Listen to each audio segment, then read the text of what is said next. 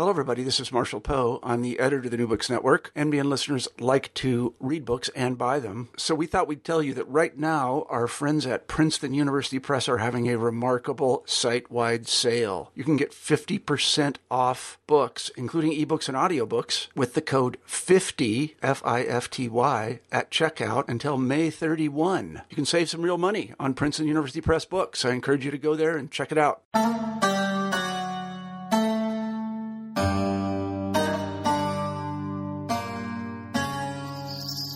Welcome to another episode of New Books in Islamic Studies. I'm your host, Elliot Bazzano. For every program, we choose a new and exciting book and chat with the author. Today, I have the pleasure of speaking with Carla Bellamy about her wonderful book, The Powerful Ephemeral, Everyday Healing in an Ambiguously Islamic Place, University of California Press, 2011. In The Powerful Ephemeral, Carla Bellamy explores the role of saint shrines in India, while focusing on a particular venue known as Hussein Tekri, or Hussein Hill. Through her in-depth ethnographic research, Bellamy's monograph provides vivid description and analysis of the site, as well as first-person narratives of pilgrims in order to offer a dynamic portrayal of the shrine complex. Bellamy shows how lines between religious communities are often fluid rather than fixed. She also problematizes notions of so-called spirit possession, interrogates the metaphysical power of frankincense, and articulates myriad perspectives on what healing might mean for those who visit Hussein Tekri and participate in its rituals. Bellamy's rich ethnography should appeal to numerous audiences, including those interested in South Asia, shrine culture, Islam, Indian religion, and Sufism. Well, thank you for agreeing to join us today, Carla. Thank you for having me. So I'd like to start out by asking you to tell us a little bit about your academic background and how you got interested in this topic of shrine culture in India. Okay. One of my undergraduate majors was religion, so I've had an interest in religion for a long time, though as an undergrad it wasn't particularly focused. I was an undergrad at St. Olaf College. It's a liberal arts college in the Midwest. They have a huge and very well-respected religion department, actually. So there were a lot of really important mentors I had there. Then I took a little time off and decided maybe I did want to go to grad school. And I applied to a number of places. I ended up at Harvard Divinity School. So obviously at that point, as I began to become more interested in South Asia, I encountered Diana Eck, Ali Asani, were probably two people there who shaped my thinking quite a bit. At that point, I was studying Sanskrit. Stephanie Jameson was there, so she was my first Sanskrit teacher. I took a little time off doing that degree because I wasn't sure I wanted to stay in academia, but then I decided I would. And it was actually in a seminar with Diana Eck that on pilgrimage that I first encountered Sufi saint shrines, the topic of Sufi saint shrines. And I was fascinated by them primarily because I couldn't think of an analog in, the quote-unquote West, in Europe, in the United States, that something that was sort of explicitly religious, and yet something that attracted people from different religious backgrounds. So I wrote my big seminar paper in that class on the shrine, the very famous Dargah in Ajmer, and what I found at the time, and this is a while ago now, I guess, 97 maybe, was that there wasn't an awful lot written in English about Sufi saint shrines in India at all. So I think at that point maybe I decided that might be something I wanted to pursue further in a PhD program. I did my PhD at Columbia. Jack Hawley was my primary mentor. Columbia was kind of going through a period of time where they didn't have a steady Islamicist there, actually. Problematic. But Negin Yavari, who actually works on Iran, was there, and she was an invaluable guide to me in working on the culture of Muslim saint shrines in South Asia, just keeping me informed about the sort of greater Islamic, I guess you could say, side of the culture of these places. So I guess that's how I got interested in the topic. It was something that sort of came out in the course of my master's studies and then became more focused when I was doing my PhD at Columbia. And can you tell us about where you did your field work and how long you were there? Yeah. So the shrine that is the subject of my first book is in Madhya Pradesh, which is the sort of the landlocked central portion of India. The name literally means middle state. The shrine is in the town of Jaora, which was the capital of a princely state, a Muslim princely state of the same name up until the time of independence. The shrine Hussein Tekri, which literally means the hill of Hussein, Hussein being, from the early period of Islamic history, sort of the martyr of Karbala, that Hussein, that shrine in Madhya Pradesh was the primary site of my research. In total, it's hard to say how much time I've spent there. I mean, it's definitely been 2 years in pretty big chunks, but the research relationship with that shrine started in 99 and has continued in one form or another until now. So, yeah, it's a place that I know well. So when you first went there and began your ethnographic research, what kinds of questions did you set out to explore? My leading question is the one that I had sort of formed when I was still a master's student at Harvard, and that was, what is religion? Well, what does it mean? I think it was just more general, actually, at the beginning. What does it mean that there's this place that's ostensibly a religious place or a place of pilgrimage, something that I would categorize as a religious place anyway, that attracts people from different religious backgrounds? And then as I guess the research went on, I found that, among other things, Muslim saint shrines generally, Hussein Tekri in particular, were a wonderful site for kind of considering what religion as a category or as a phenomenon might mean in South Asia or maybe just in India. So I think that ultimately became the lead question or the guiding question of what became my first book. Mm-hmm. And so just now in the text as well, you used the term Muslim saint shrine, but yes. Of course it's much more complicated than that, which you go into some detail about. So could you say something about how this place that you study complicates common perceptions of religious identity and categories? Yes. Let me think about how best to do that. How to start.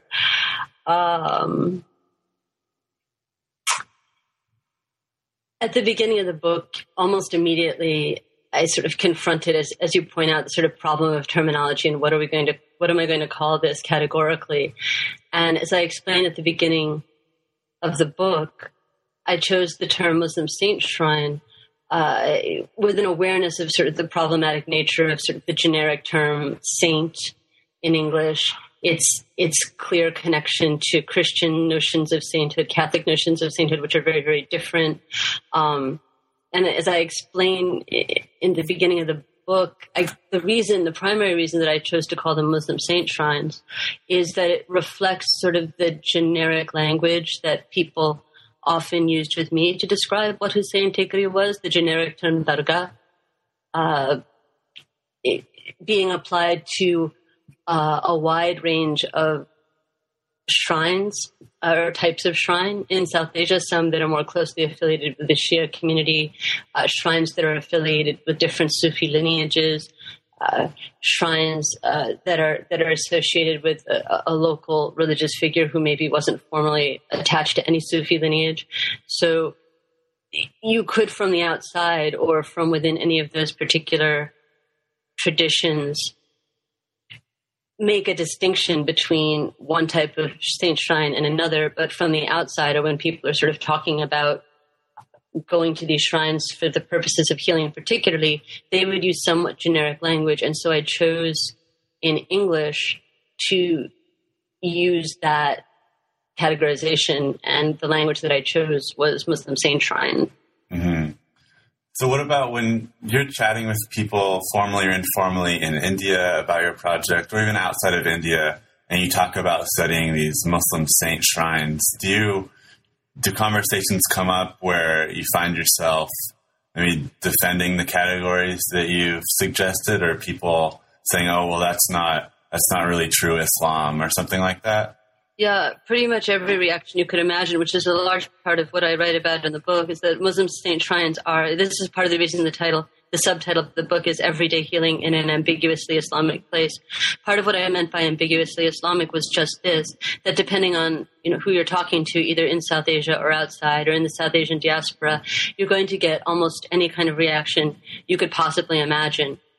So anything from, yes, people saying this is not true Islam, to people saying, oh, well, this sounds like a very nice thing, and I didn't think Islam was nice at all. Or people saying these aren't really Muslim places, they only became Muslim after partition when identity became so politicized, and then, the Muslims really asserted identity in a way they hadn't before. Those are 3 or 4 examples of the different ways that people will conceptualize these shrines, depending on not only their ethnic and religious background, but also kind of where they are in their lives and their relationship with these shrines.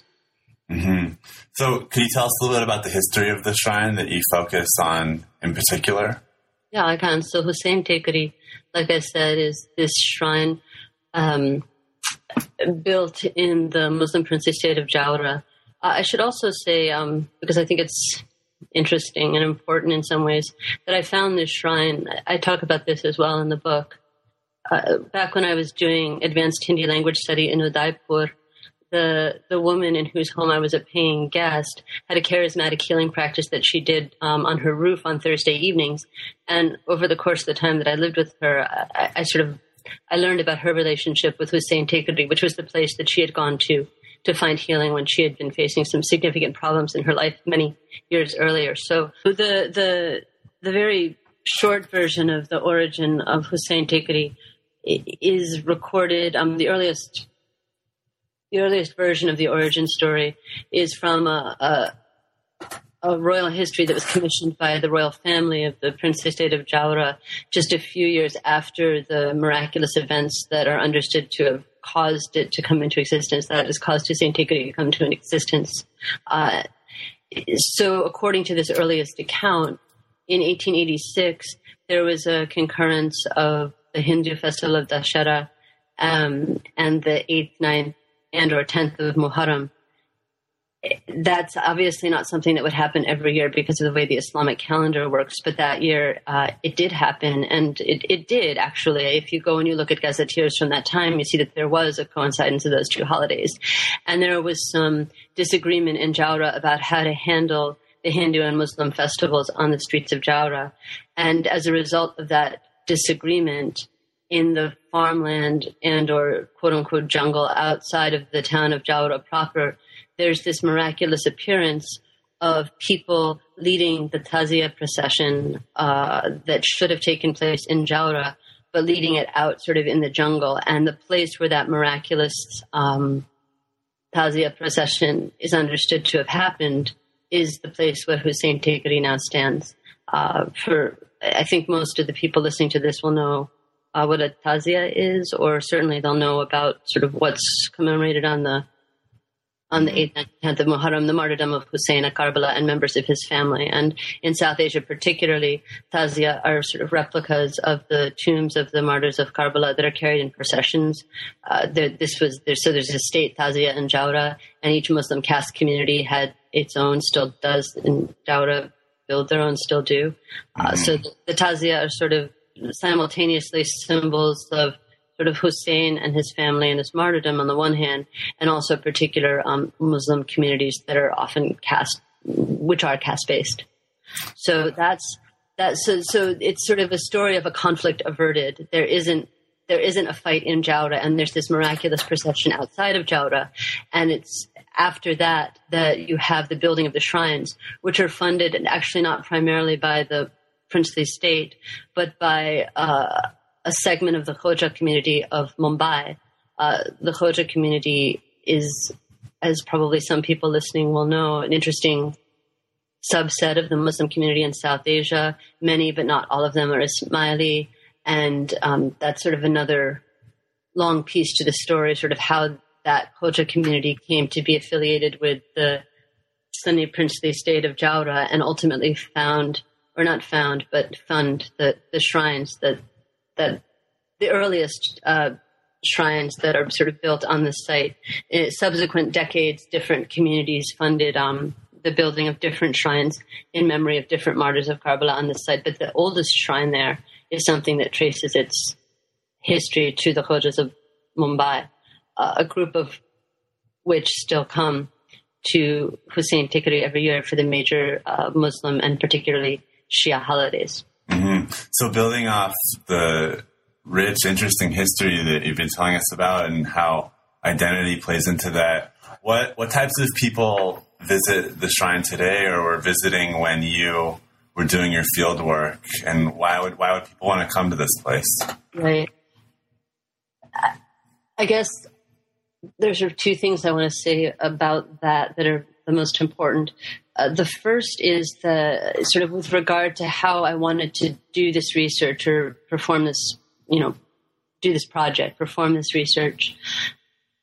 When I was reading about the culture of Muslim saint shrines, it's duly noted in anything it was. Things have changed now. I think there's been some really wonderful scholarship in the past few years, but still not enough, I think. Most scholarship early on would duly note, oh yes, lots of people come who aren't Muslim, but it wouldn't talk at all about what it meant to those people to go to this place. And so for two reasons, because my background is far more actually, I think, in the study of Hinduism than it is in the study of Islam, but also because I saw sort of a huge gap in the literature. My focus in sort of talking about the different kinds of people who go to Muslim saint shrines, and you see this clearly in the book, is people who don't actually have a Muslim background, though there are significant representatives of both the Shia and the Sunni tradition in my book. The people that I focus on, by and large, don't know very much about Islam before they come to a place like Hussain Tikri for healing.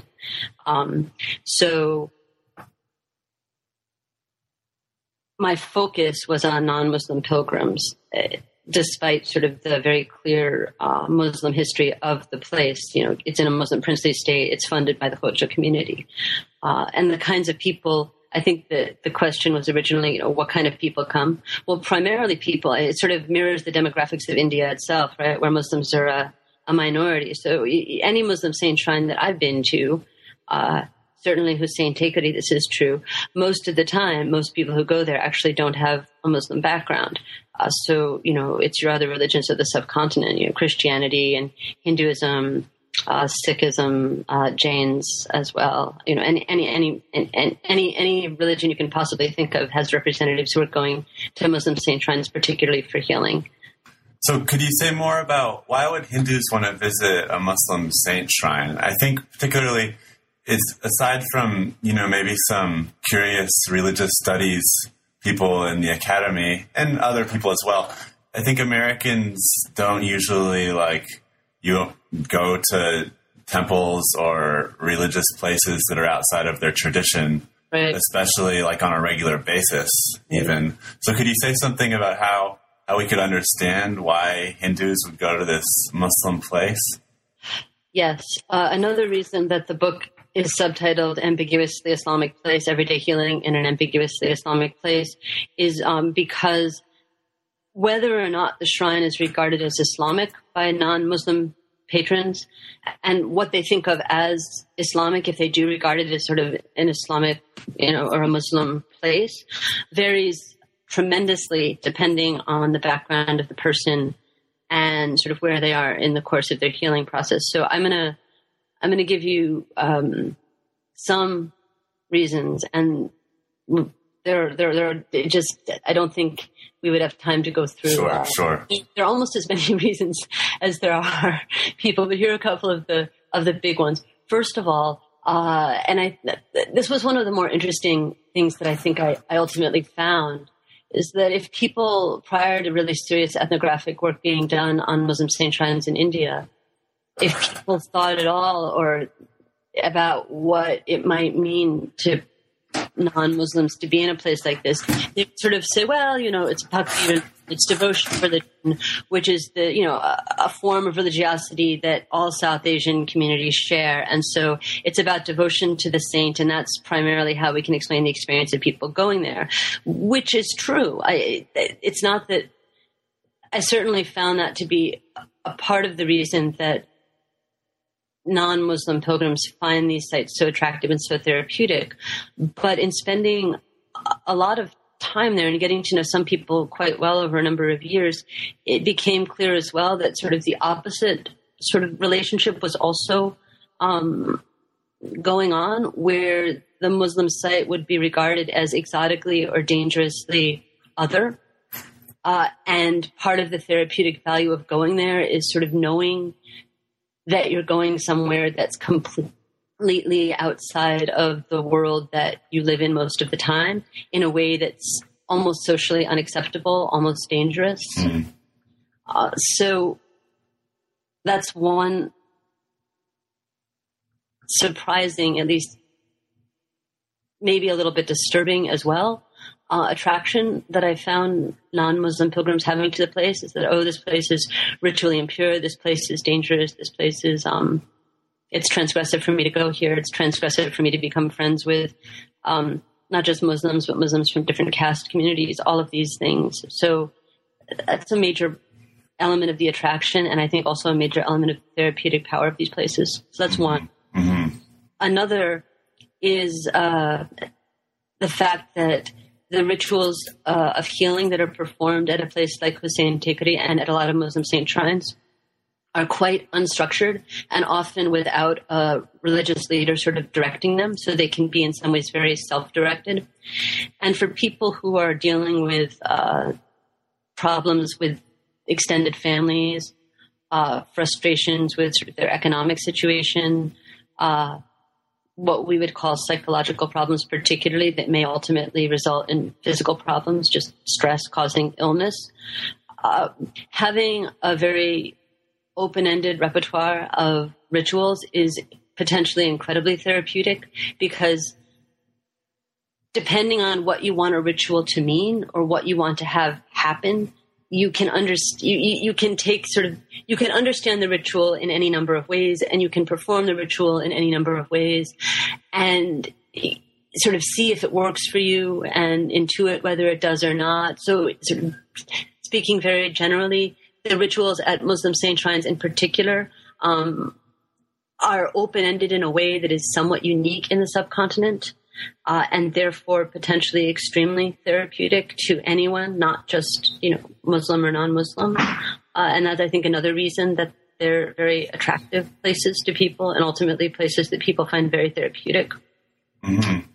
And could you also say something about, in your book, you write about what it's like to be there as a woman and a Westerner, as someone who kind of stands out.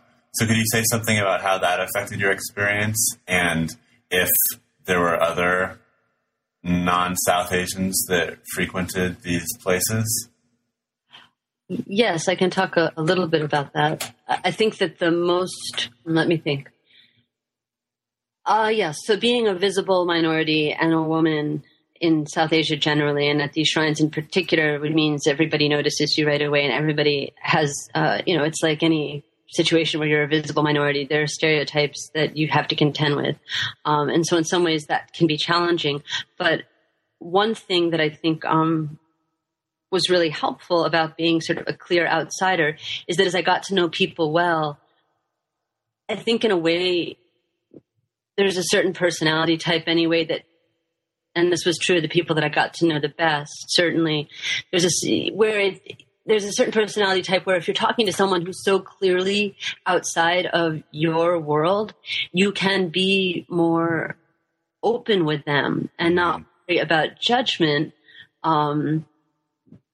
because you realize they aren't going to judge you in the way maybe people in your community would, and they're also probably going away. Right. So I think in that way, being sort of a visible minority and a clear sort of outsider was very helpful. Also, particularly at a Muslim saint shrine like Hussein Tekri, almost everyone who goes there is sort of an outsider in one way or another. They feel alienated from their home communities. And so going to a place like Hussein Tekri is sort of like coming home in a way for people who feel really like outside of where they should be. Yeah. So that makes everybody just a little bit more open anyway. There's a cosmopolitanism in some ways at shrines like this that I write a little bit about, that I think also makes people more willing to talk. With regard to sort of, I've talked a little bit about being sort of a visible minority, a Westerner, and I've talked mainly about how that sort of the positive effect that had in my research. There were negative effects as well, which I can talk about maybe if we have time. But I think it's also important to address the gender part of your question. Being a woman, I do write about this a little bit in the book. So I had a lot more access to domestic space and to female informants than most male researchers, I think, would. And as I write in my book, that means that the focus in this project is far more on female pilgrims than male pilgrims. Just practically speaking, that was sort of how it had to be. Right.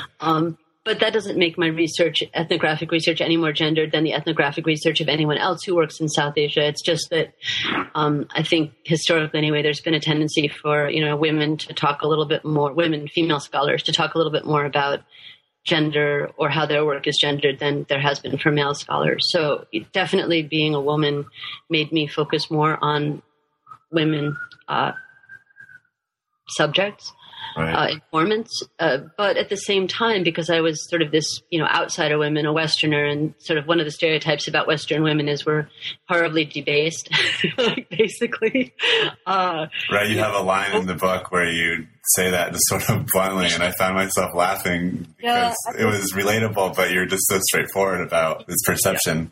It's exactly right. So, but you use it to your advantage, and so what that meant was, I was already debased. So I was actually, I could, it was a much harder situation to manage because there would be sort of assumptions sometimes, but I could also, spend time with male informants and sort of go into male places of power and talk to people, and it would just be okay because I was, a Western female. So I think in some ways, sort of how I presented in terms of my ethnicity and my, my nationality and my gender was really helpful.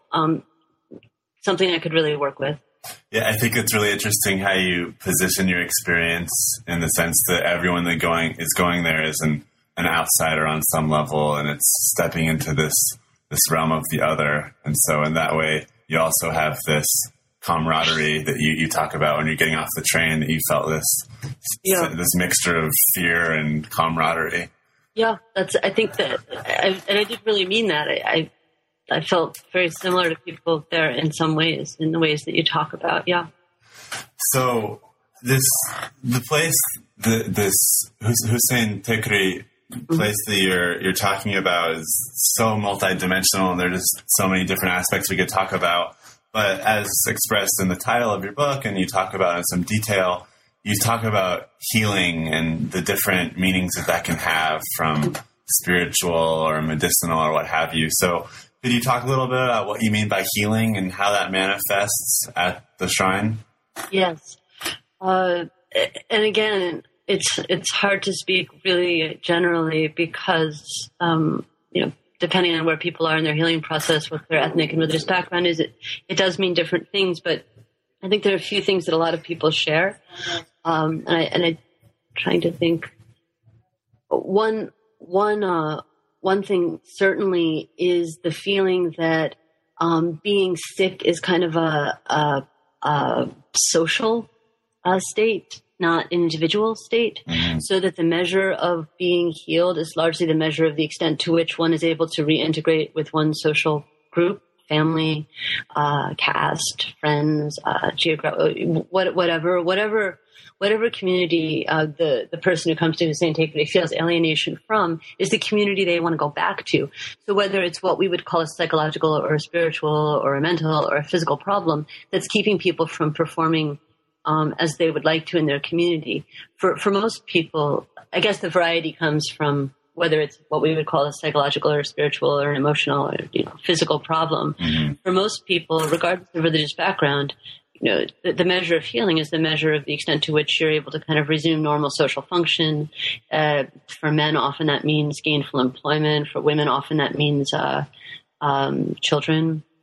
Not always, but often. So I think speaking generally, when you're talking about healing at a place like Muslim saint shrines or Hussein Tikri in particular, you're talking about that kind of healing, just being reintegrated. Mm-hmm. So you also discussed a little about the types of experiences people have when they're experiencing healing or praying or however you want to describe it. And one thing that you talk about is this idea of spirit possession. And of course, you problematize it. So could you say something about these types of experiences where people are breathing in irregular ways, and also the way that scholars conceptualize this and how you want to reframe the way we understand this category of so-called spirit possession?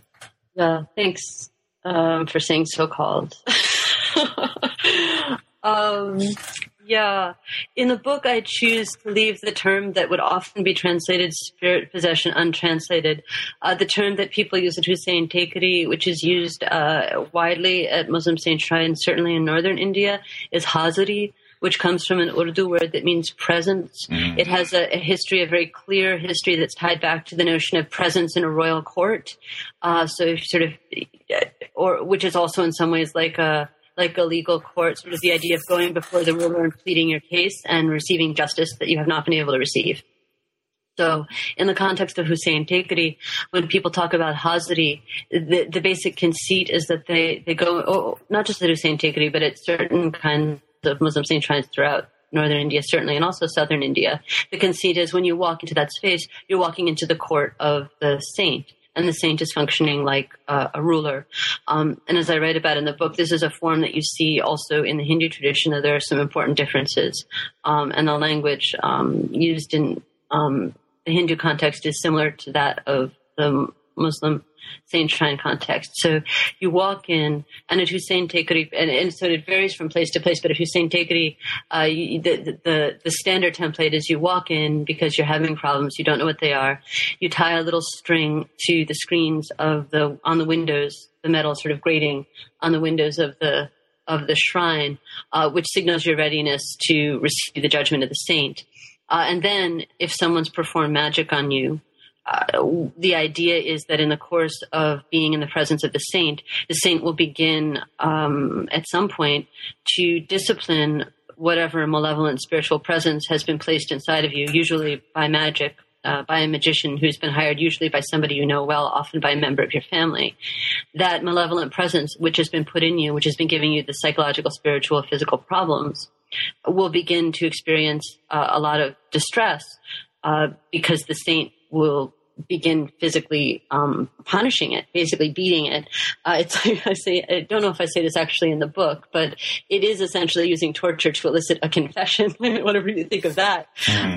That's what it is. And all of the violent activity that you see in the body of the person who's having hazari is sort of the malevolent spiritual presence reacting to this corporal punishment. And then in sort of the streamlined narrative that people will give about how hazari works, at a certain point, there'll be a confession where the malevolent presence will say who sent it and how much was paid and what the motivation was. And then it will either be understood to leave of its own accord. The person might cough up nails or glass or lemons or any number, or the food that into which the magic was put. All of these, the person might hire somebody who works at the shrine to perform any one of a series of rituals to sort of trap the malevolent presence in something else. So there are all different ways that ultimately the presence can come out. But in the end, the result of hazari ideally is that. The reason I didn't want to call it spirit possession is I thought that, the shortest way to state it is I just thought that placed the agency in entirely the wrong place and reflected a notion of selfhood that's really not operative at Muslim saint shrines. Because in spirit possession, it sort of was not, and sort of expanding on that. Well, let me think of just the most concise way to expand on that.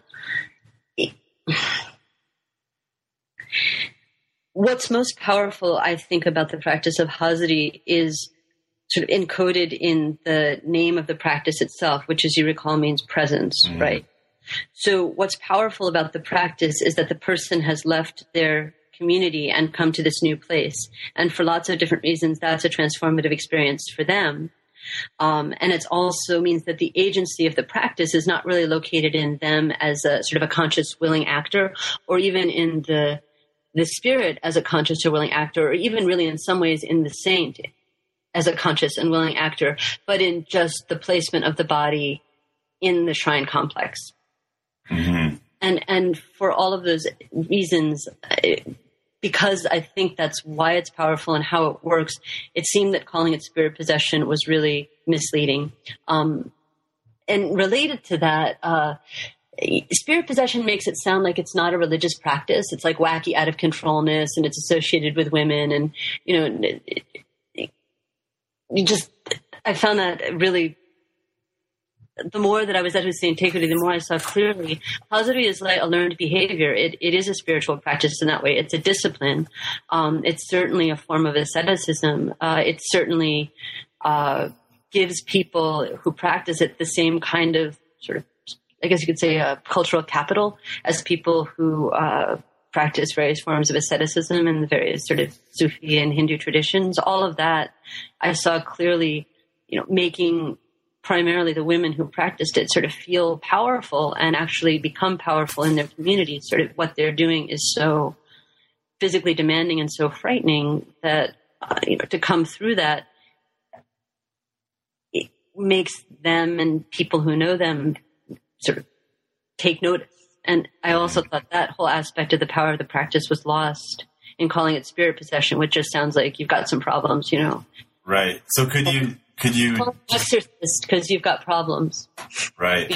So could you distinguish between the open and hidden presence that you talk about? That's language that comes from the folks at Hussein Tekrity. So open or hidden presence. So they'll categorize. This was another aspect to sort of why I thought talking about spirit possession, talking about Hazari as spirit possession was really misleading.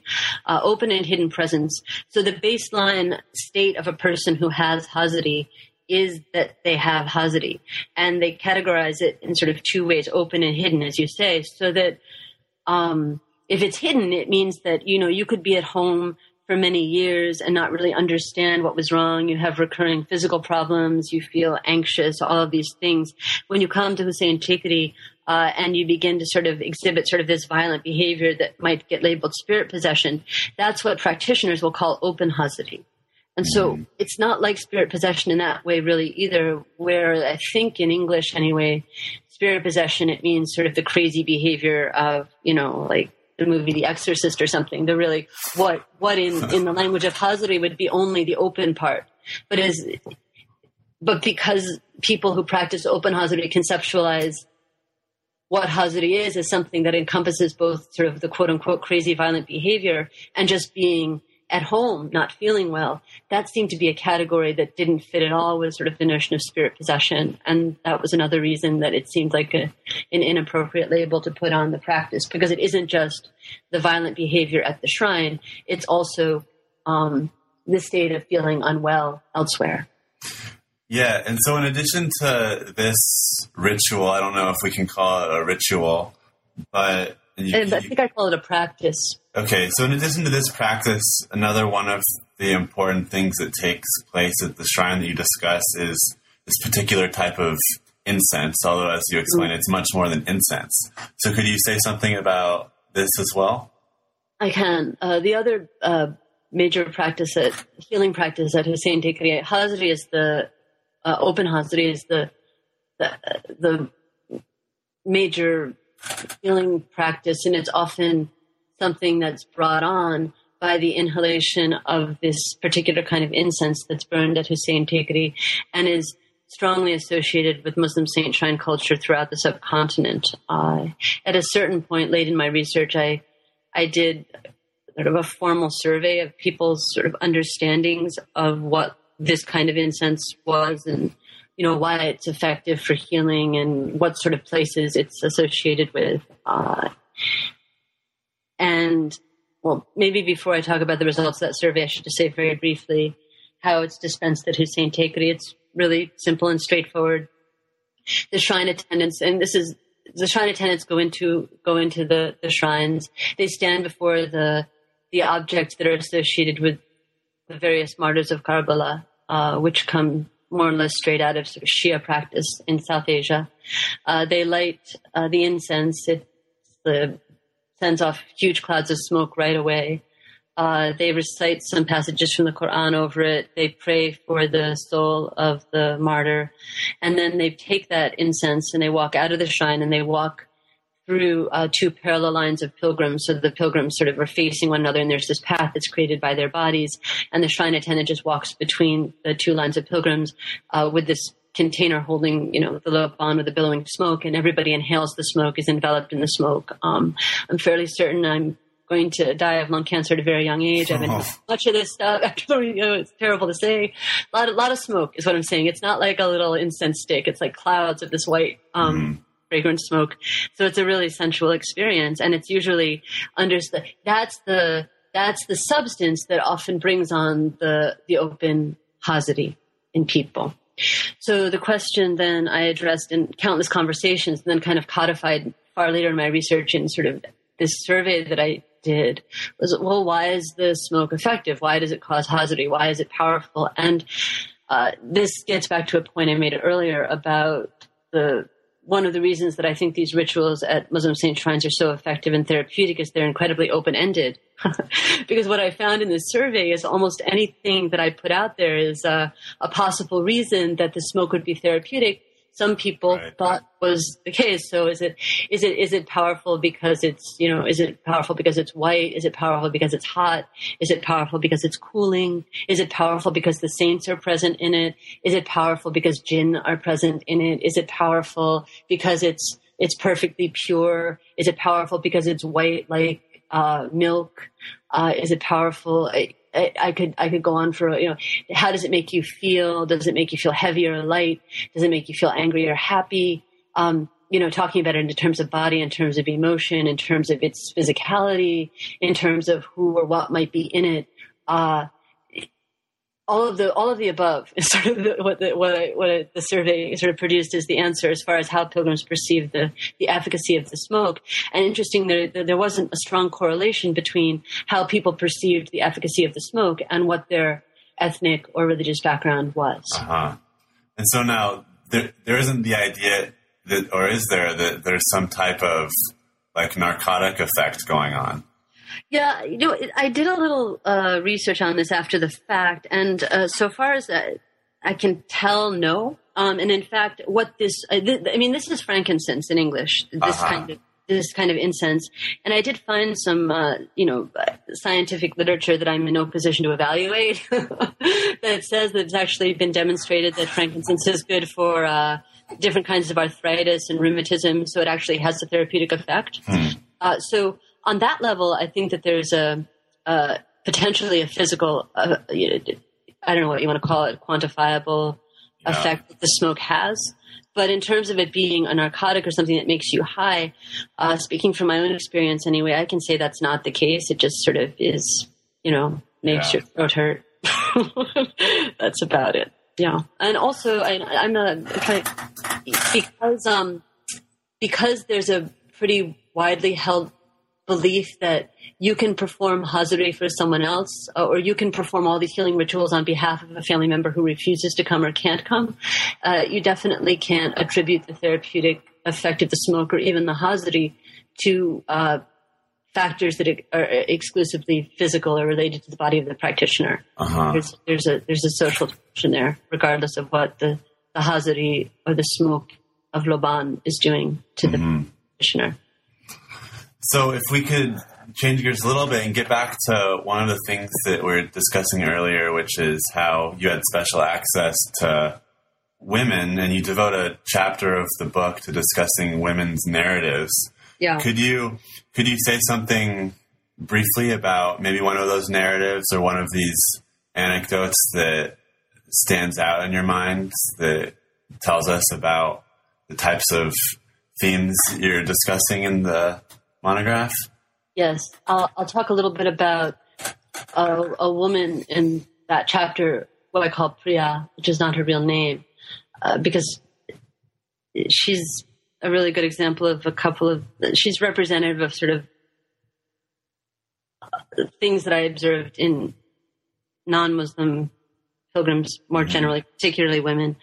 Also, she's a really interesting person and a lovely person to talk about. So over the years that she went to Hussain Tekadi for problems that she never hadn't, well, in the book anyway, she never fully understands, but clearly involved magic, clearly involved, therefore, an inability to be at home and problems with her family, sort of fighting with her family. A lot of detail there that I can't get into right now. Through her years of going to St. Tekeri, she begins to adopt forms of dress and ritual practice that are explicitly and unambiguously Islamic.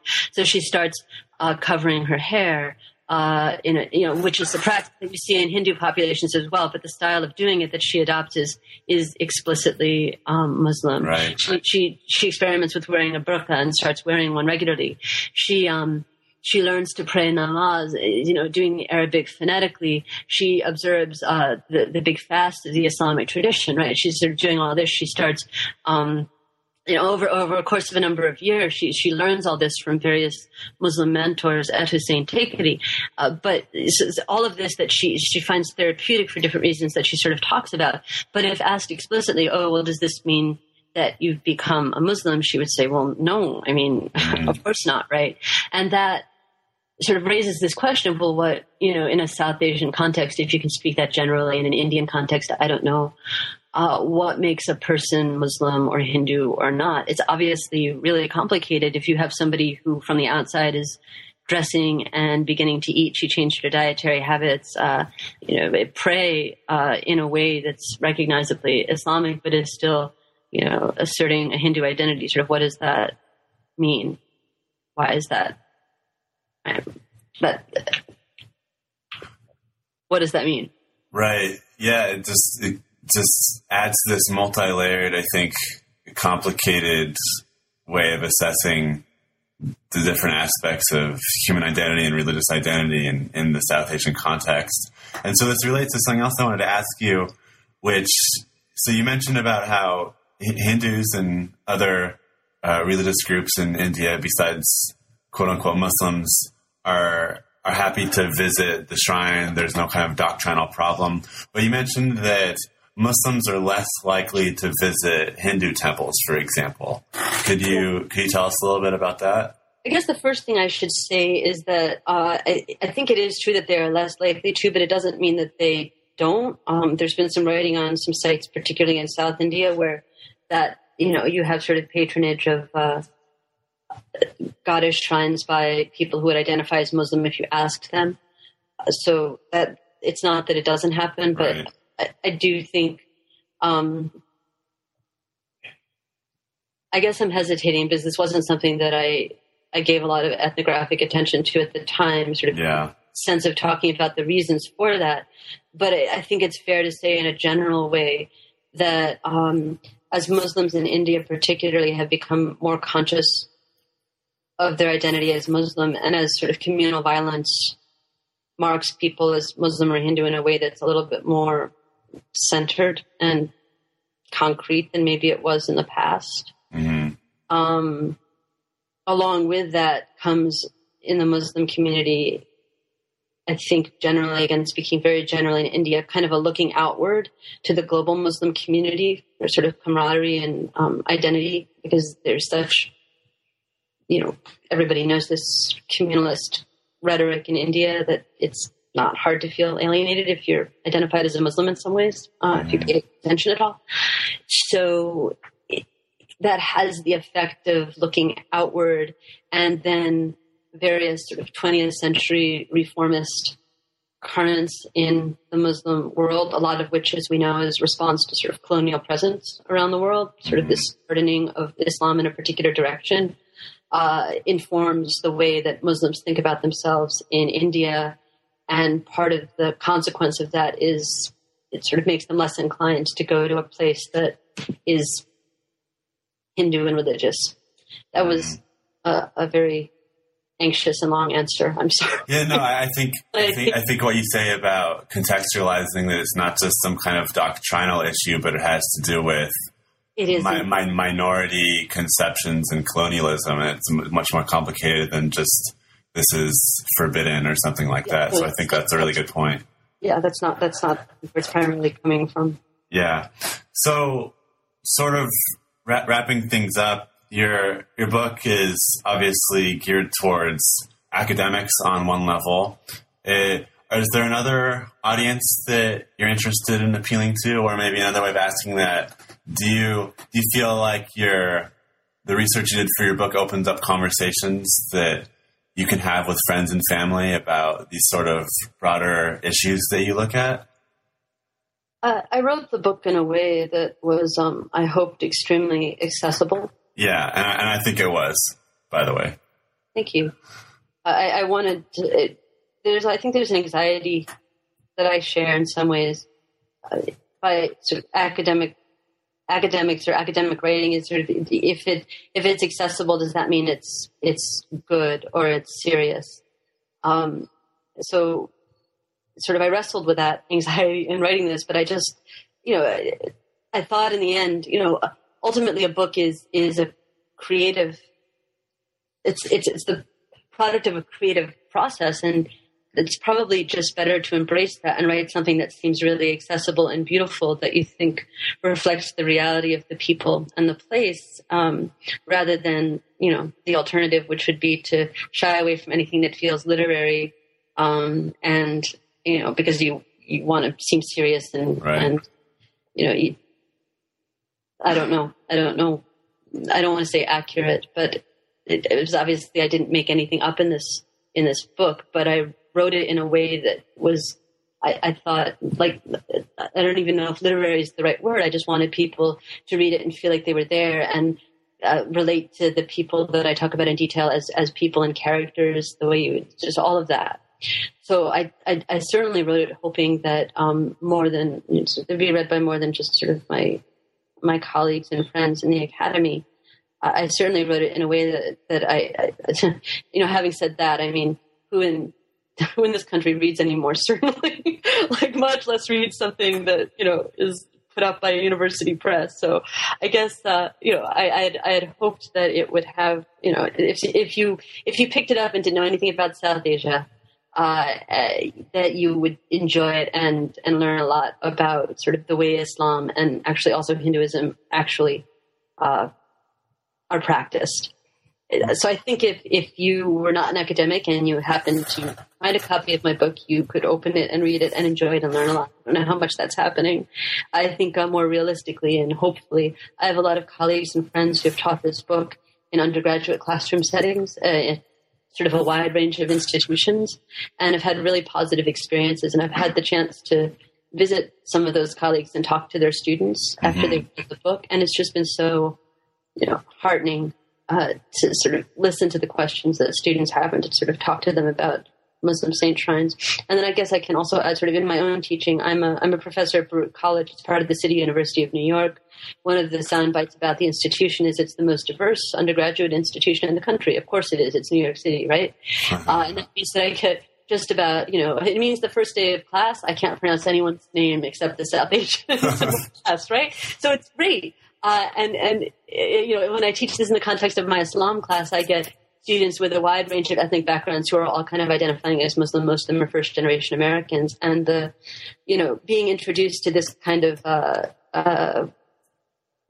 it's just very gratifying, the conversations that this has sparked in my very, very diverse Baruch classrooms as well. South Asian students saying, yes, this is how it is, or really, this is how it is. Or students who have a Muslim background but aren't South Asian saying, really? Or saying, oh, yes, it's very similar to something. Just all of these conversations that it sparked. And then obviously for the non-Muslim and non-South Asian students, just the seeing how very different practice is from what they might think Hinduism is from reading, a popularly recognized Hindu text like the Bhagavad Gita, for example. Right. Yeah. I mean, I think that's so important that, young students are exposed to how complicated religion is, and that, if, as the example that you gave, someone can fast and cover their head and learn Arabic, but does that make them Muslim? Well, I don't know. It depends who you ask, right? So it depends who you ask. I think the examples you give and the way you talk about it really complicates that question and raises just the kinds of questions I think that undergraduates could really benefit from. So I'm glad to hear that you've had a positive experience with that in the classroom. Yeah. And so we've taken up a bit of your time now, and thank you again so much for joining us today. If we could conclude by asking, what are you working on next? Is it departing from this research or complementing it? What are your future publication plans? I guess it's both departing and complementing what I've done so far. I guess there are two primary projects at this point. The first is what I hope will ultimately be a book-length not cross-cultural, but a book-length study of discourses and practices of magic in South Asian communities, urban South Asian communities, because obviously a lot of stuff that I didn't really use explicitly in this first book is sort of stuff about how Muslims and non-Muslims think about magic, and what it is in a South Asian cultural context. Mm-hmm. But the new piece has actually come out of all the conversations I've had over the years with my students of South Asian origin at Baruch, where inevitably when I teach this material, after class, they come up to me and I get all manner of reaction. Everything from, I'm very sorry that you're teaching this because you make us look like superstitious to the non-South Asians, to, actually, I'm very, very afraid that someone's done magic on me and I don't know who to talk to about it. So there's a real, I guess this first project will be an ethnographic study that is partially based in urban North India and sort of communities there, but is also based in sort of the South Asian diaspora, both Hindu and Muslim, in New York City, particularly, I think, sort of the younger people, I guess you could say, and sort of looking at how they think about their identity as Hindu or Muslim in sort of the diaspora context, but through the lens of sort of losing this discourse of magic, I think, ultimately, which is so central in some ways to how people think about and talk about their religious identity in India, certainly in the context of healing or dealing with problems in one's life. It can't be taken for granted or used as a discourse in the same way in the South Asian diaspora, at least not that I've seen so far. And so I think that this project will be about sort of tracing the consequences of that loss, both in terms of how people cope with these serious problems, and how they think about their Hinduism or their Islam in the absence of this central South Asian discourse when you're talking about South Asia in the geographical context of South Asia. So that's one, and I guess in some ways that grows out of what I've done so far. And then the other is an ethnography of the rise of the cult of the god of misfortune in Hinduism, who used to be understandably a god you would avoid because misfortune, right? Someone could only pay attention to and, patronize a particular caste community in North India that was associated with him if you were having serious problems. Otherwise, you would, just steer clear. But the rise of the cult of the god of misfortune in certainly northern urban Indian settings, particularly Delhi, where I've done most of my research so far, is staggering. One is staggering in the sense that you see these Shani shrines everywhere now, and he's become incredibly popular. And so I've done, I guess going on about a year now total of ethnographic research in a couple of different communities, sort of around this question of why is Shani so popular now? Nobody really wanted anything to do with him 20 or so years ago. And I guess in some ways that grew out of this project because often people with a Hindu background who go to a Muslim saint shrine have at a certain point done various things to try to determine whether their problems are the result of something that Shani is doing. And so in the course of researching this first book, I actually heard quite a bit about Shani and became interested in him sort of through that contact. Great. Thank you so much for telling us about your future plans. And once again, thank you for joining us during the interview to tell us about your book. Thank you for having me again. That was my conversation with Carla Bellamy, professor of sociology and anthropology at Baruch College, about her wonderful book, The Powerful Ephemeral, Everyday Healing in an Ambiguously Islamic Place, published by University of California Press, 2011. Thanks for listening.